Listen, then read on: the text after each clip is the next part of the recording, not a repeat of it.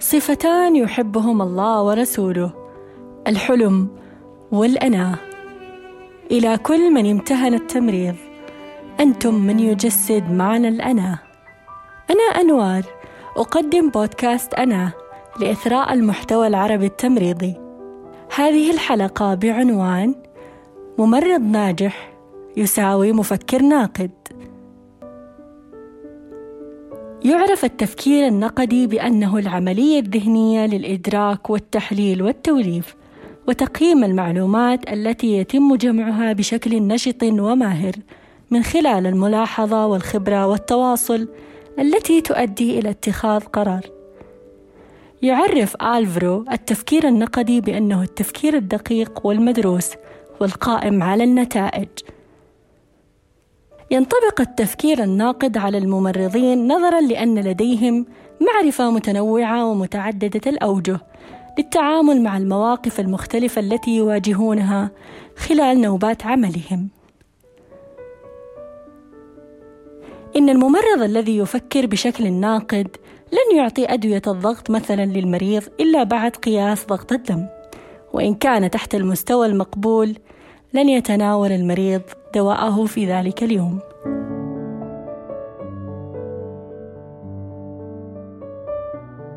هنالك خصائص عدة للذين يظهرون التفكير الناقد، مثل الانفتاح العقلي والقدرة على رؤية الأشياء من أكثر من منظور والوعي بنقاط القوة والضعف والسعي المستمر للتحسين.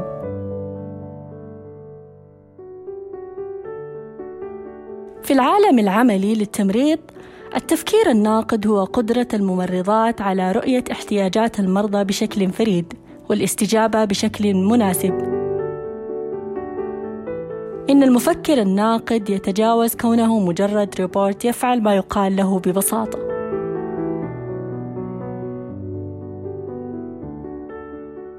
التفكير الناقد ليس صيغة مجردة للحفظ، إنما يمكن تدريسه. يحتاج جميع الممرضين عادة إلى بعض المساعدة الأولية في تطبيق معرفتهم على الحالات، خصوصاً عند الحالات المعقدة والكبيرة أو النادر حدوثها. الأشخاص الذين يطبقون التفكير الناقد يعملون أو يحتاجون إلى تطوير خصائص معينة، مثل استقلالية الفكر والشجاعة والنزاهة والمثابرة. فعندما نقول أن هذا الممرض مستقل الفكر، ذلك يعني بأنه لا يبقى على ما تم تعليمه في الجامعة، ولكنه منفتح من حيث المهارات وأساليب التدخل المختلفة.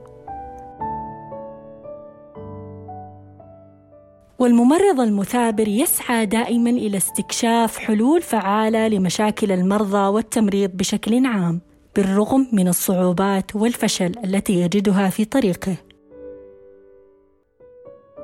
الممرض الذي يستخدم التفكير الناقد لديه حب استطلاع عالي، لأن التفكير الناقد مليء بالأسئلة. نستطيع تنفيذ التفكير الناقد في ممارسة التمريض.